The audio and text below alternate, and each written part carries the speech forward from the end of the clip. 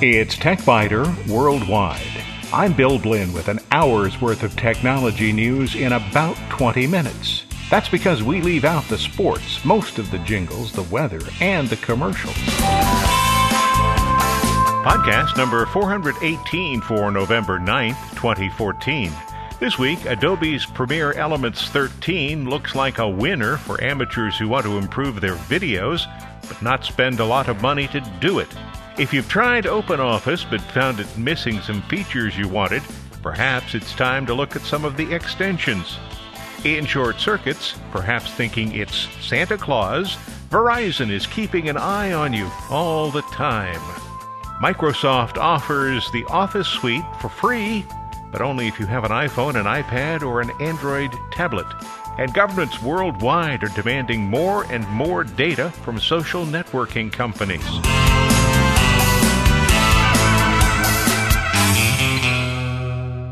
Thanksgiving is coming, except in Canada, where it occurred last month. Christmas, Hanukkah, Kwanzaa, and other days, religious and secular, seem to bunch up around the end of the year. These are good days for photography and video because families also bunch up around that time of the year. On an earlier program, I described Adobe's new Photoshop Elements. Now it's time for Premiere Elements. This isn't an application that's going to replace professional video editing suites used in broadcast television production. But then most people who create videos at home probably aren't using professional video gear either. Premiere Elements is designed to be used by people who aren't professional video editors, and it is highly successful with that task. A new feature called Favorite Moments makes trimming videos faster and easier than before. The user simply reviews the video and marks the best parts so that they can be assembled into a movie that can be shared easily. Editing, whether video or still images, is essential to creating an interesting photo album or video. Perhaps you've sat through somebody's vacation review with 500 photos that should have been culled down to about 50 or so. Or maybe you've been trapped in front of a TV screen for 2 hours of unedited video. Not a good thing. That's probably why Adobe has concentrated on making editing easier. Shake Stabilizer has been improved since version 12. Because most consumer video is created using lightweight cameras or phones, the videos tend to be unsteady. The enhanced Shake Stabilizer makes it easy to steady these shaky videos. I wanted to give that feature a try to see if it had really improved from the previous version. It had. So I started with about 22 seconds worth of video showing road construction. I captured the video from a bridge above the highway using a point-and-shoot camera, a Canon G12. A close-mesh black fence separated me from the scene that I wanted to capture, so I had to hold the camera out away from my body. There was some wind that day, too. Neither of those is good for camera stability. You'll see the initial 22-second video on the TechBiter Worldwide website, and it's pretty shaky. The stabilization process was so quick that I decided to do even more. By modifying the color, I made the image look more like it was created in the late afternoon during what's called the golden hour. And to eliminate the abrupt stop and start of the raw video, and also to eliminate the first few seconds during which I aimed the camera at the right part of the scene, I did some editing. Then I added a fade in at the beginning and a fade out at the end. Finally, I added some keyframes to the soundtrack and faded the sound in at the beginning and out at the end. You'll see the slightly shorter, it's somewhere around 20-second video, on the TechBiter Worldwide website. And pay particular attention to the smoothness of the pans. There's still some movement there, but it's no longer shaky. And I was able to upload the video very quickly and very easily to YouTube by using one of the other features that allow you to update videos or photographs, if you're using Photoshop Elements, to various social media sites. In this version, titling has been improved too. Instead of just static text over video, it's possible to add video within letters or to apply various effects, such as blur, to the titles. Overall, the result is more interesting and professional-looking videos in less time. Video Story is a template-based system that guides users who are creating a video for any of several kinds of events: weddings, vacation travel, birthdays, things like that. The templates come with various chapters that are used to hold content. Premiere Elements 13 even tries to do some of the work itself by analyzing the clips and then by adding graphics and music. The user can change all of these, but having a starting point for each scene is sometimes a pretty handy feature. As with Photoshop Elements, the Guided Edits function speeds the process of doing the basic work. Maybe it could be considered kind of a rough cut. And then your video can be opened in the full editor and modified. You'll find a little video on the TechBiter Worldwide website by Adobe Product Manager Bob Gager. He describes some of the new features in an Adobe TV video. The bottom line for Adobe Premiere Elements 13, 5 cats. It simplifies making home videos. Premiere Elements brings high-powered features to a low-cost application that's easy to use. 1, 2, 3. What more is there to say than that? $100 for Premiere Elements, $150 for Photoshop Elements and Premiere Elements, or you can upgrade $80 for one, $120 for both. Additional details are on the Adobe website. You'll find a link from the TechBiter Worldwide website, and you can also download a 30-day free trial.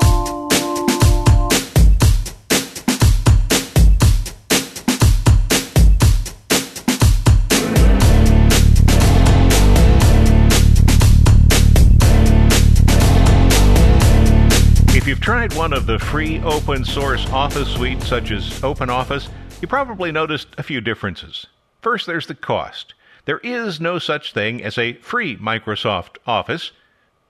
Well, maybe there is, but you'll hear more about that later in the program. But OpenOffice is available without cost. You can donate to the project, but you don't have to.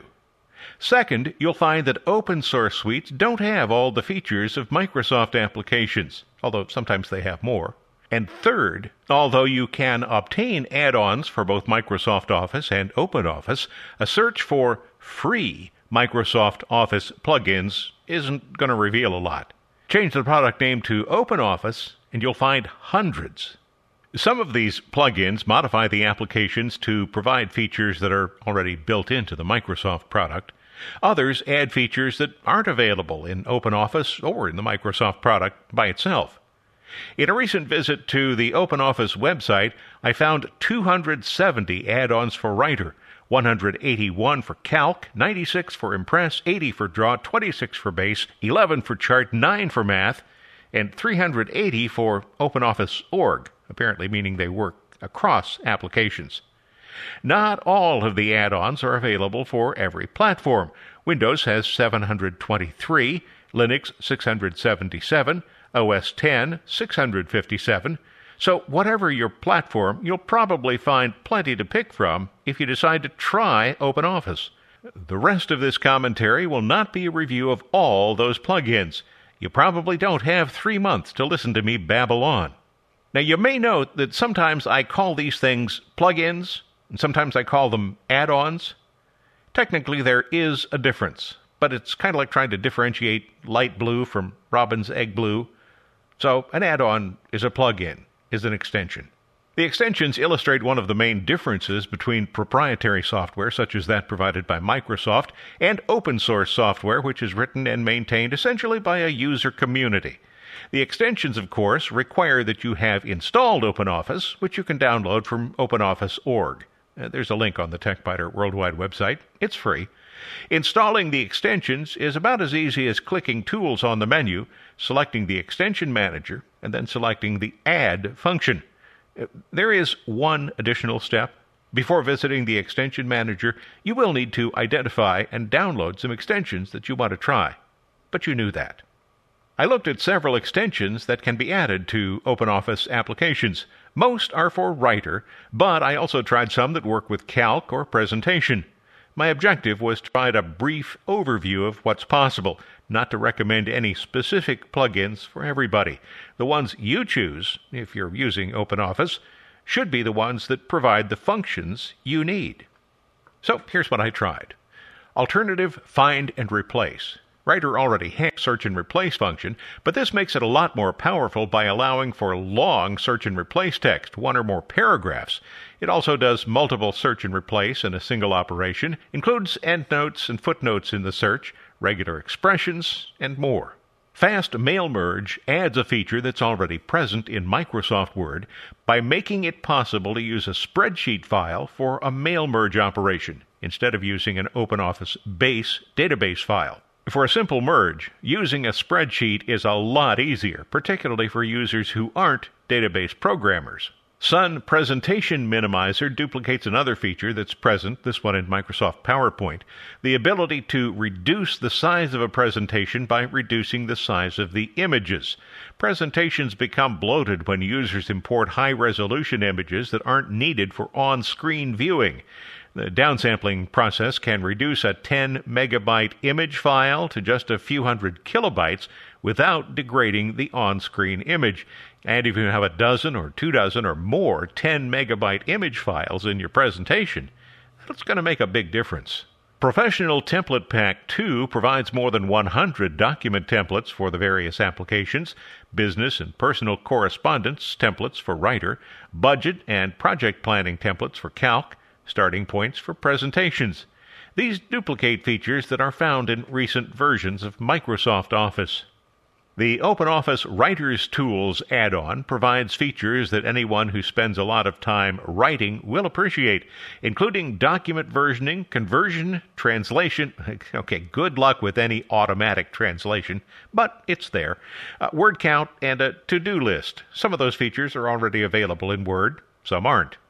The Sun PDF Import extension expands on OpenOffice's ability to export a file as a PDF document by giving users the option to import an existing PDF into Draw.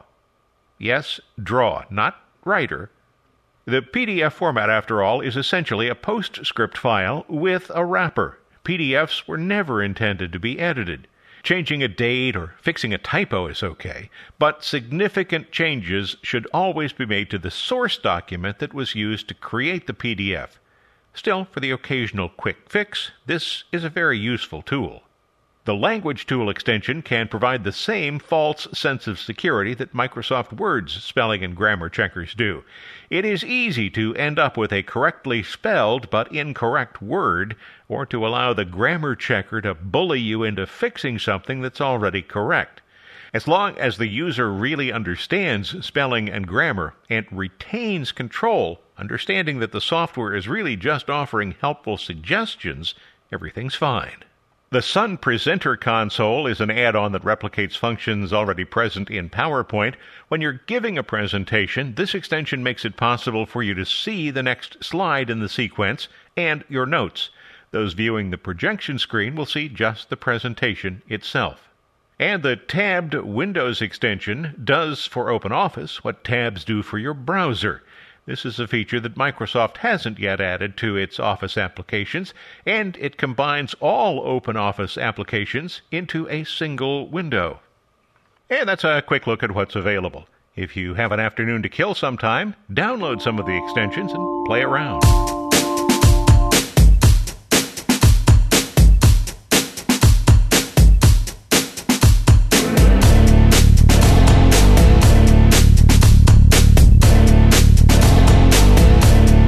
In short circuits, Verizon adds a tasteless super cookie to the mix. Verizon seems to be silently tracking about 100 million of its paying mobile phone users and providing no way to opt out.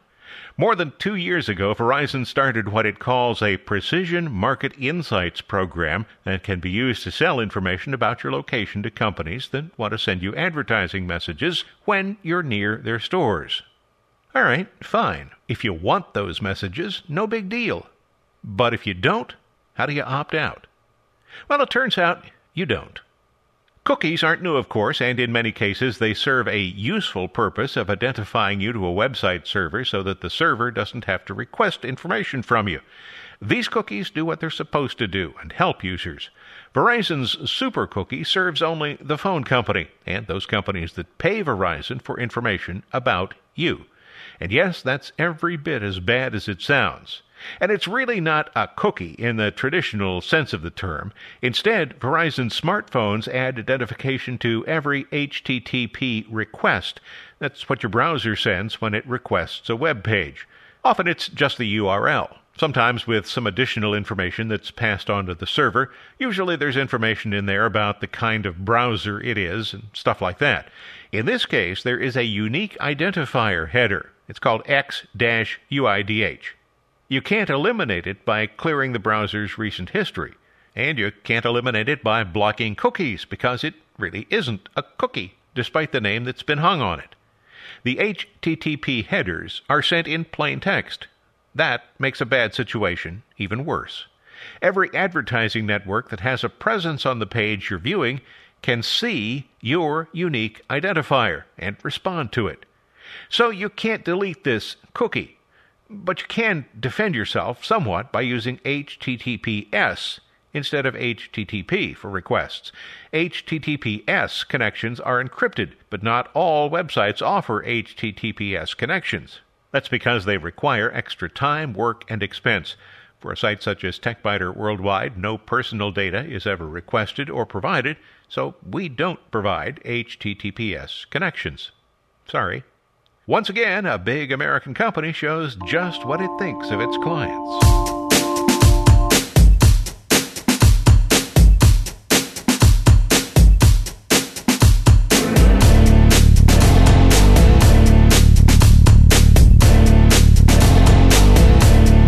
Okay, so earlier I said there is no such thing as a free Microsoft Office. Well, let me take that back.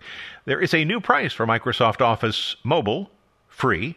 It's really hard to argue with a price of free. So why is Microsoft offering Microsoft Office for mobile devices for free? Well, it's a smart move because nobody will do any heavy-duty work on a mobile device, and if you tie users to your Office suite on phones and tablets, you will effectively tie them to your Office suite on desktop and notebook systems. Very clever.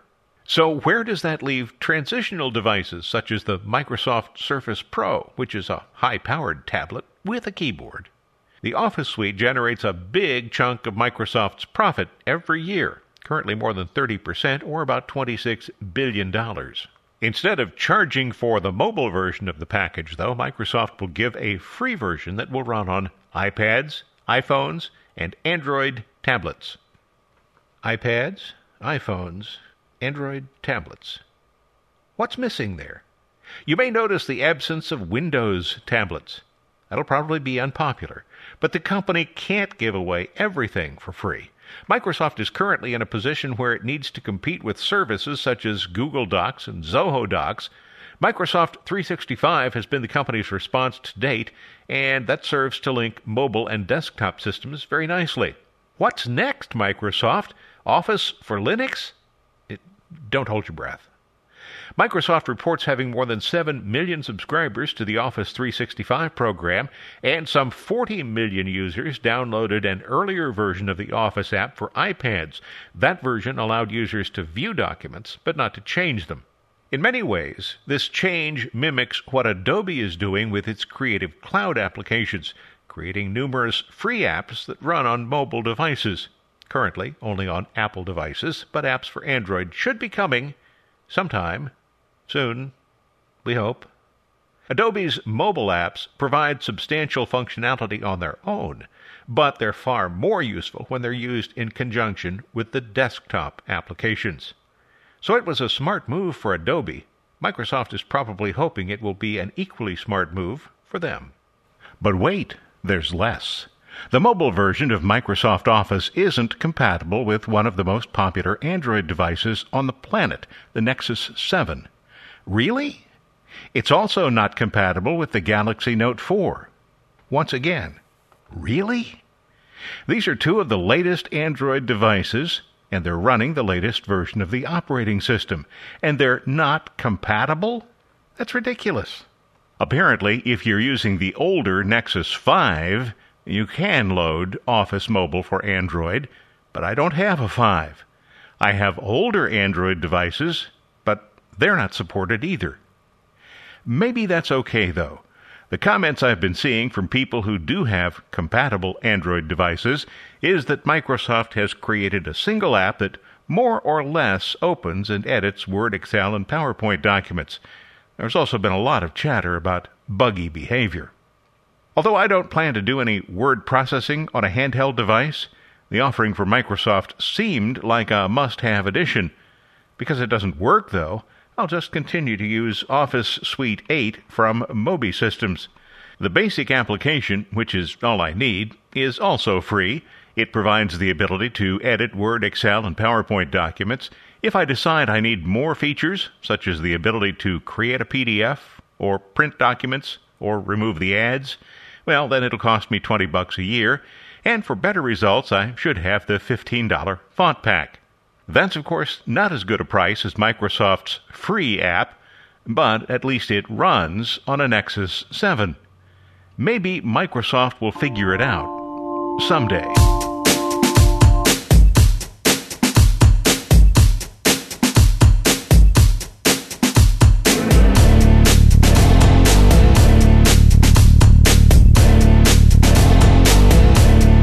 Government requests to Facebook for information about subscribers is up almost 25% in the first half of 2014 compared to the second half of 2013. In real numbers, that's almost 35,000 requests from various government agencies around the world. Facebook's blog reported this week that the company is trying to reduce what it terms sweeping requests by government agencies by appealing to a higher court. It didn't really explain whether it meant a legal court or the court of public opinion. Google also released numbers recently that show a similar increase, not quite as big though. Google reported an increase of only 15%. Yeah, Big Brother is certainly alive and well.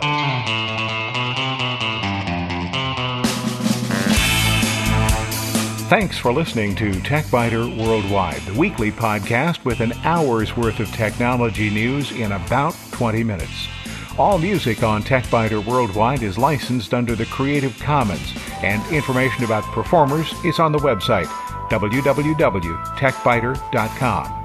I'm Bill Blinn, and if you'd like, you can also send me a message from the website. Thanks for listening. I look forward to talking with you again in a week.